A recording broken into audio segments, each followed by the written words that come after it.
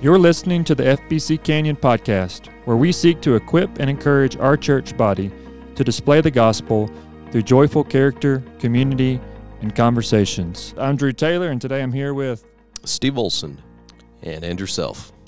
Sorry, guys, we've been out for about a month now, and part of that's Andrew's fault. Way to go, Andrew. Pretty much. Yeah. That's the only reason I came on staff, was just to thwart your plans. Our podcast would have been number one in Apple iTunes. Yeah, it wasn't for you. No, it's nobody's fault. It's the life of COVID right now, and as soon as you feel like you're getting a routine, COVID throws a curveball, and you get set off your routine. So anyways, today we're going to be talking through our sermon series. We're going to take a little deeper look into Revelation 17 and looking at this idea of living in Babylon. Before that, I want to talk about Thanksgiving traditions. So what do you guys typically do during Thanksgiving? What's maybe unique that you guys do, or not unique, but just kind of something that your family seeks to do each year as you celebrate the Thanksgiving holiday? Yeah, it's kind of different for us this year because my family, we're kind of in 3 different states, and 4 really if you count all of my extended family. So this year is kind of a weird one. We already celebrated Thanksgiving this year, but I don't think we have necessarily any. You've already celebrated Thanksgiving? Yeah, we're already thankful. When did you do that? Saturday. Okay. Yep. Well, at least you were in November. So did you have like turkey and dressing? Yep. What? And ham, deviled eggs. All right. Salad, green beans. Yeah.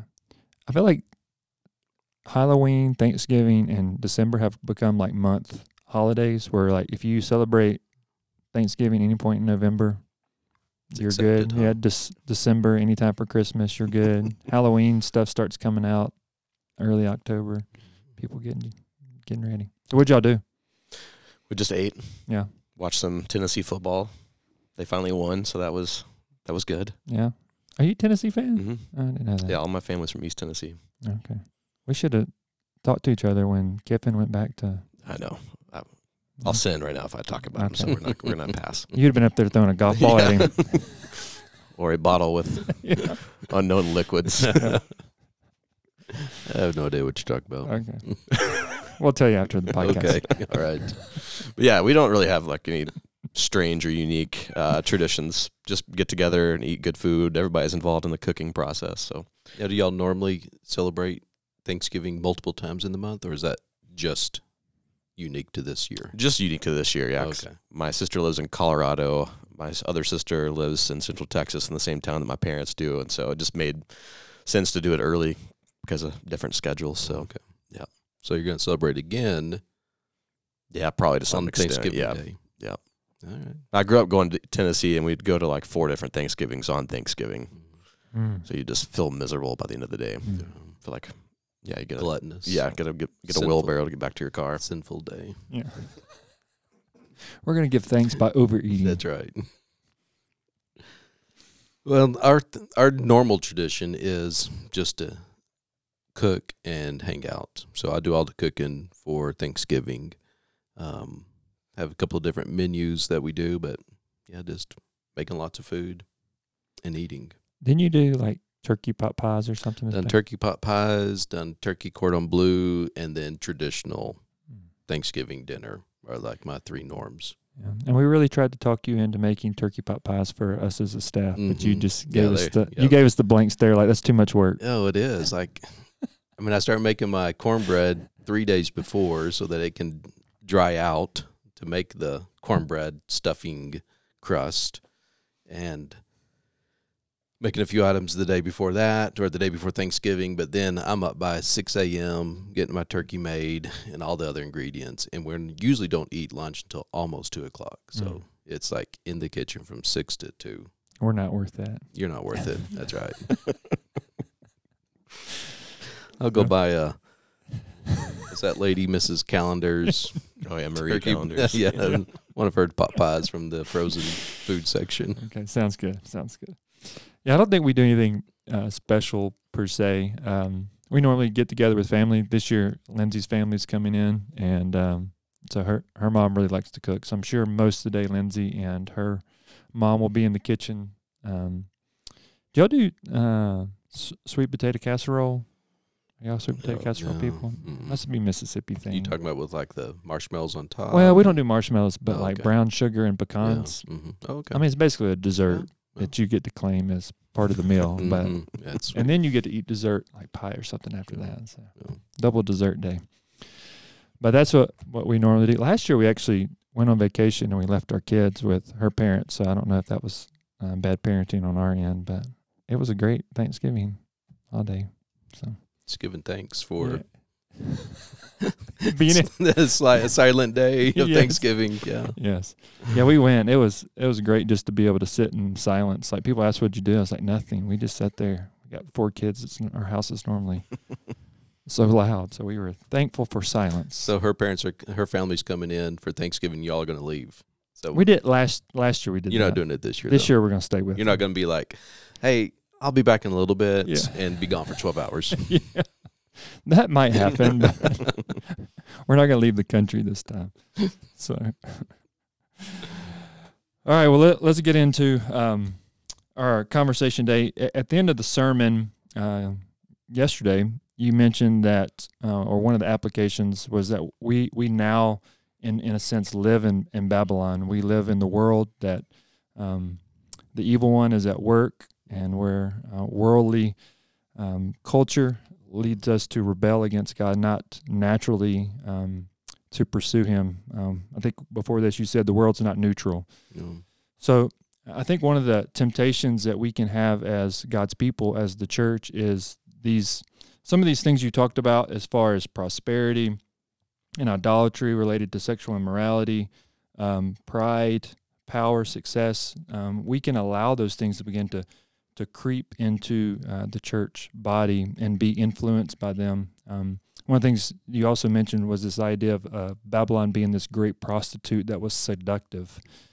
And so with that, what are some of the ways that we can be watchful of our own lives, not just look out at the world and say, oh, how terrible are they, but be careful that those values of the world don't begin to creep in and influence us more than they ought. Yeah, I think just to back up in what you had just said, in recognizing that the world that we live in is that it's not neutral. Peter, when he closes out his first epistle there in chapter 5, can't remember what verse it is, but near the very end, he says, and the saints in Babylon greet you. So Peter, he's writing this letter to churches, and so he's saying, hey, the other Christians who are with me right now are greeting you, but he identifies them as living in Babylon.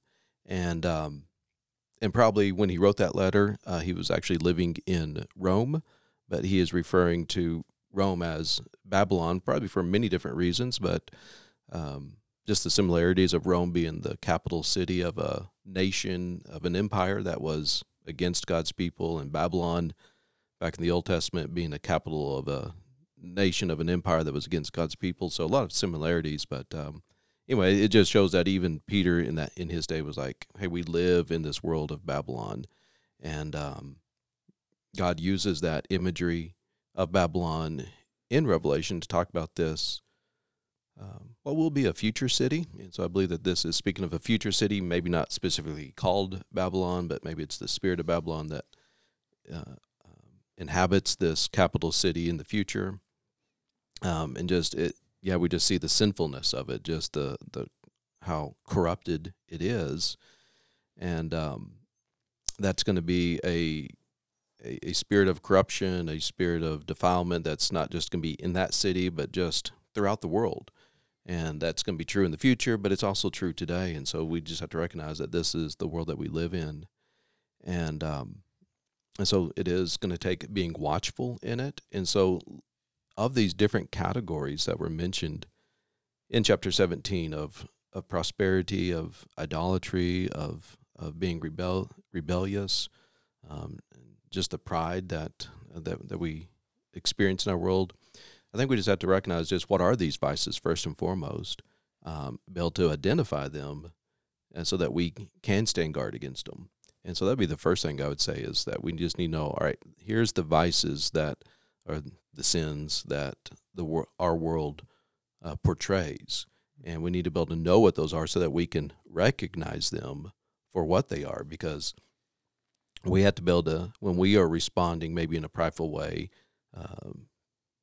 be able to say, all right, I'm being prideful. Or if we see a brother or sister in Christ acting in a certain way, say, hey, that's not the way that we are to act as the church, which is to be in contrast to the world around us. So knowing what the sins are, knowing what the vices are in the world that we live in would be the first way to be watchful. I'd say also understanding that we're not just talking about the morality, but we're talking about spirituality when it comes to idolatry. It's easy for us just to categorize it. Well, I don't do those things, so I'm okay. And I notice in my own life, whenever I just look at abstaining from things and not actually following Jesus proactively, I'm just creating another category of it's me against these people, or I'm not doing this. And my spiritual life, it's just lacking of vigor. So when I think of being watchful, it's this proactive. It's I'm constantly examining myself. I'm asking the Spirit to search me, not just because I don't want to do bad things, but because I want to be more like Christ. And when you are in an exile in Babylon, what does that look like? There's so much going on. It's not just people doing bad things, but it's people worshiping false gods by their sin. And so for us as followers of Jesus, we get to worship Jesus, worship the true God by being holy, by talking and walking and acting and believing like Jesus would. Mm-hmm. Yeah, I definitely think there's a putting off and a putting on that we see often Paul talks about. And maybe we can look at some of those verses here in a minute. Particularly the one that comes in my mind is Galatians 5, where it talks about the works of the flesh, and then it contrasts that with the fruit of the Spirit. Mm-hmm. And so, I definitely think as we think about being watchful, we do know what the world is trying to convince us is the most important, whether that's, economic prosperity. And so we're tempted to, compromise our convictions for a better economic, more prosperity, more money. We put our hope and trust in that. Or if it's, we compromise because we kind of get behind somebody that we think is going to win the day. So we got to watch what the world's trying to convince us is most important, but we also got to look to Christ and think about what his kingdom values are. So as you think about even some of the things we just talked about, what are some of the kingdom values of Christ that directly kind of contradict or contrast to what we just read about? Meekness is one that I was thinking about during the sermon. Even though I have my kids in the service with us, and it was time change, and so it was hard to fight to pay attention. But as I was thinking about Babylon, and Steve, you had talked about Nebuchadnezzar, you talked about the Tower of Babel, so like these big types that we have in the scriptures that just point to man's hubris and man thinking he is powerful. So thinking about that, and then this prostitute and these people drinking the blood of the saints. I was thinking about Christ's meekness whenever he was here in the incarnation. When he took on flesh, he was exemplified himself as meek and as lowly and as kind. And for me, that's something that's hard for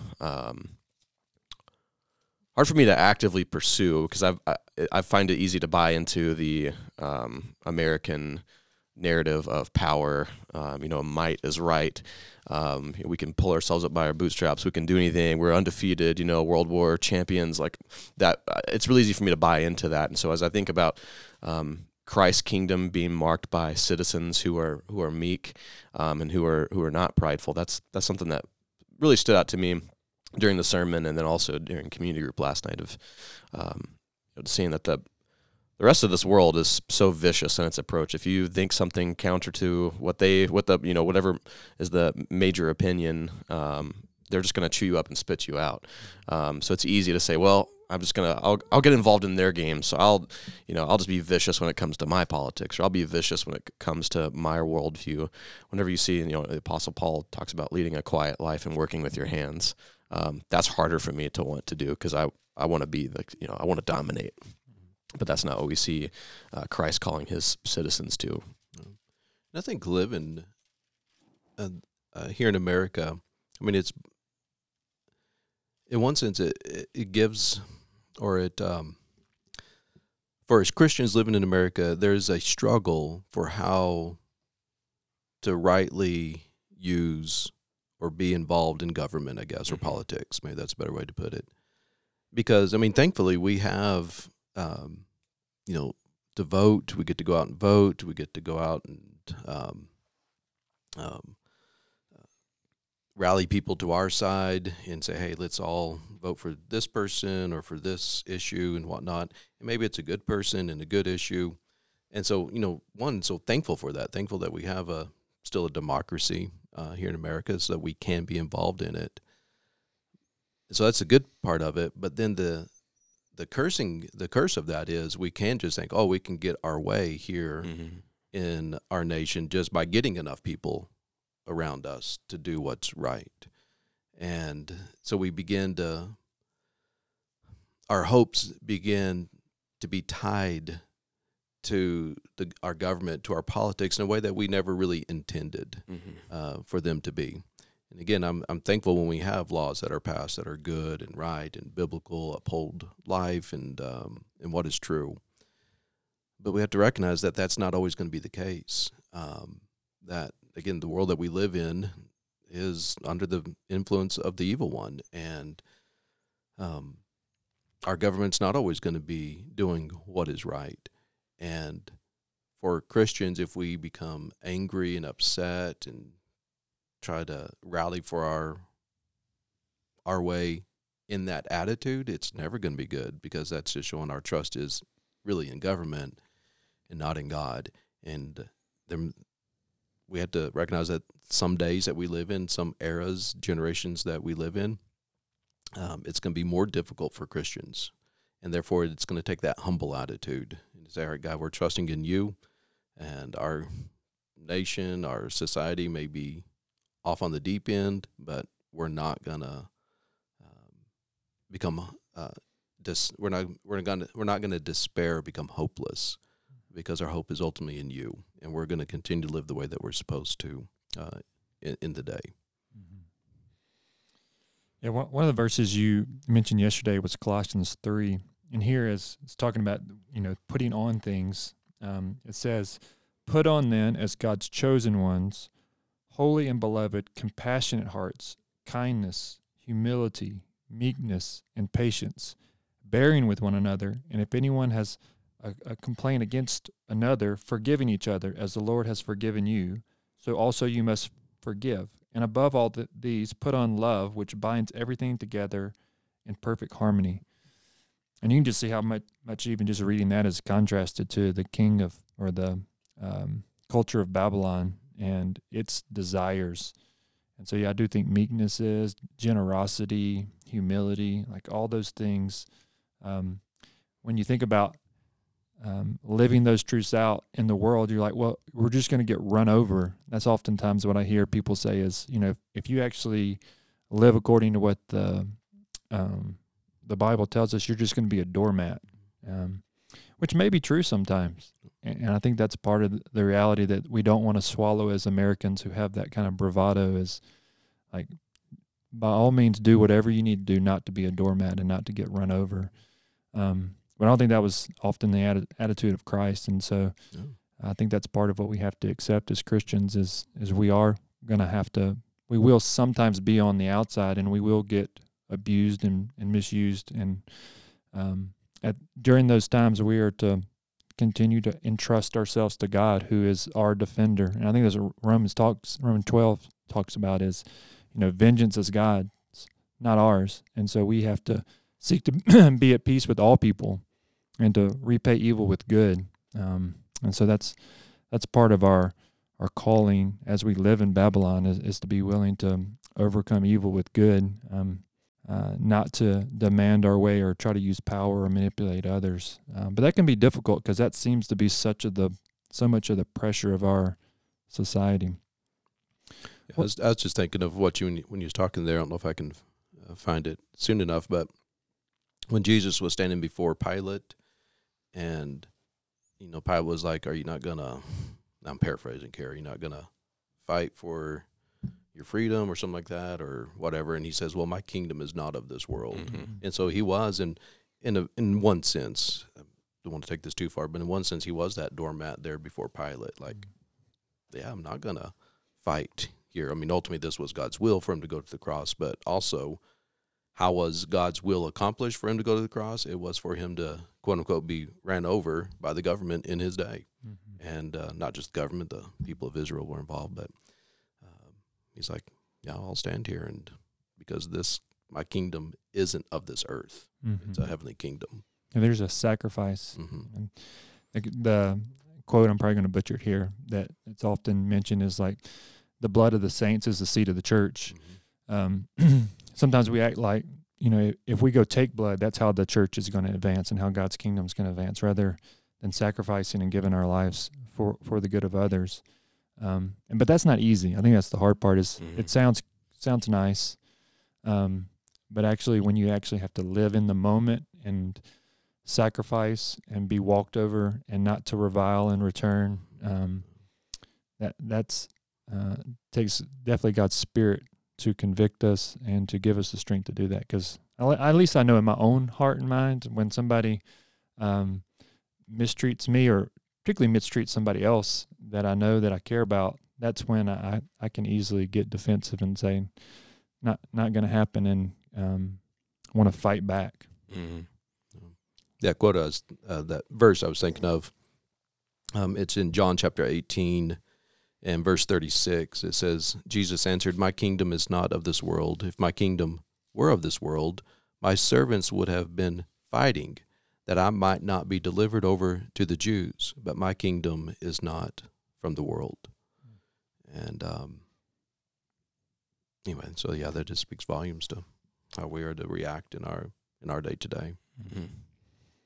That's the complete opposite of how a citizen of Babylon Mm-hmm. would respond to a question like Yeah. that. Are you not going to do anything about this? Yeah. And so many, in Nahum chapter 3, it's a woe to Nineveh, but it just describes the bloodiness of Nineveh and the plunder that they have and how they prey on people and how they, they're having to walk over the skulls of people they've overcome. The language there is similar to what we see in Revelation. In verse 4 of chapter 3, it says, and all for the countless whorings of the prostitute, graceful and of deadly charms, who betrays nations with her whorings and people with her charms. Just that seductive nature of the kingdom of this world, of the prince of the power of the air, of the god of this age. It's seductive, but it lures people into this, to being the top of the hierarchy of being the dominant one. That's just, it's so hard to reconcile in my mind how I've been called to not be at the top of the hierarchy. I'm like, everything else in life is telling me I should be the best and the strongest, but you're telling me that I'm not, and your way was to lay down your life, to subject yourself to the overreach of government and religious leaders. Like that's hard for me that part of my flesh to put off. I have to be active in that.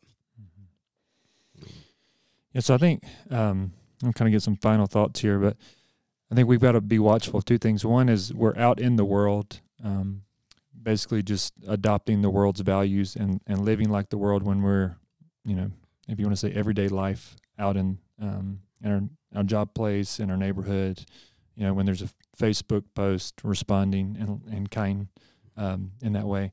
And also within the church and how we treat one another. And that's a lot of the focus you see in Paul's letters, is that we should be a representation of a different type of kingdom and how we treat each other within the body. That we're to, as I just read in Colossians, we're to forgive one another as we've been forgiven. We're to bear with one another. And that idea of bearing with one another means it's not going to be easy. Like, people are going to sin against us and have personality differences, and we're going to be tempted to live like Babylon within the church, but God has called us within his body particularly to be something different, to display the gospel in a very particular way in how we treat one another.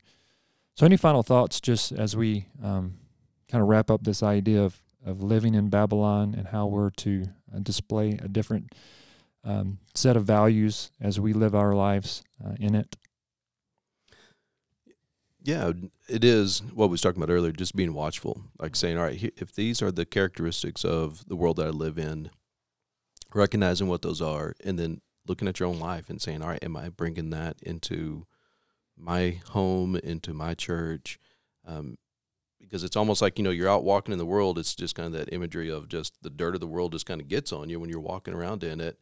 But then you have to be very mindful of that and say, all right, I have to be getting this off of me, because I can be so influenced by the politics, the economics, the morality of the world, and examining my heart and coming before the Lord and having Him search me and repent, confess, and strive to follow Christ. I was thinking about Jeremiah chapter 29. A lot of people go here and take some stuff out of context, but an interesting thing that comes up in this passage from Jeremiah is, "Thus says the Lord of hosts, the God of Israel, to all the exiles whom I have sent into exile from Jerusalem to Babylon, build houses and live in them, plant gardens and eat their produce, take wives and have sons and daughters, take wives for your sons and give your daughters in marriage, that they may bear sons and daughters, multiply there, and do not decrease, but seek the welfare of the city where I have sent you into exile, and pray to the Lord on its behalf, for in its welfare you will find your welfare." I think it's that kind of the tension we've talked about as well, of we're in the world, but we're not of it. If we truly believe that is true, then we're in exile here right now. We'll be in exile until new creation. But we don't have to. We don't.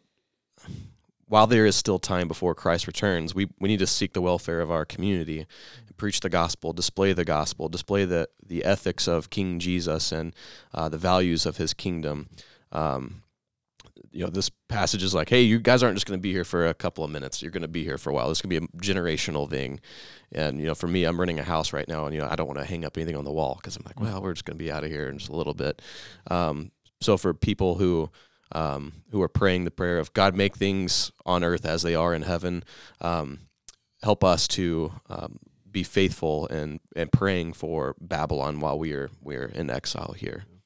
Yeah, it's the exhortation to not love the world, but also not hate it either. Because if you hate it, then you're kind of not wanting to see people come to Christ. You're like, oh, you're a bunch of filthy sinners, and we're going to isolate ourselves as a church. Yes. And that's not the solution either. No. Yeah. Yeah, I was reading, or we were studying in Sunday school yesterday morning, Psalm 33, and in there he talks about ultimately how God's our Savior, but how we're tempted to put our hope in, the king's tempted to put his hope in a great army and in the war horse, but ultimately it's God is the one who saves us. And I think we need to remember that God has put us in Babylon for a particular purpose, and we need to be careful not to use worldly means to accomplish God's work. We've got to seek, as we're living in our own community here in Canyon, to live according to God's word, and trust that as we do that in our church, that He's going to transform lives and build His kingdom here. And so I think that's how we have to walk by faith in the Babylon that God has put us in. So let me read this as we kind of close our time. And this is hopefully not stealing any thunder for you next week, Steve. It's coming Sunday. But Revelation 18, it says, "Come out of her," talking about out of Babylon, "my people, lest you take part in her sins, lest you share in her plagues. For her sins are heaped high as heaven, and God has remembered her iniquities." And so we see there this call that God has put upon His people. Yes, we live in Babylon, but we are not to share in her sin or her values. We are to live according to God's word and according to God's values, and trust that as He does that, He will glorify His name. And so may you guys have a blessed day, and thanks for listening.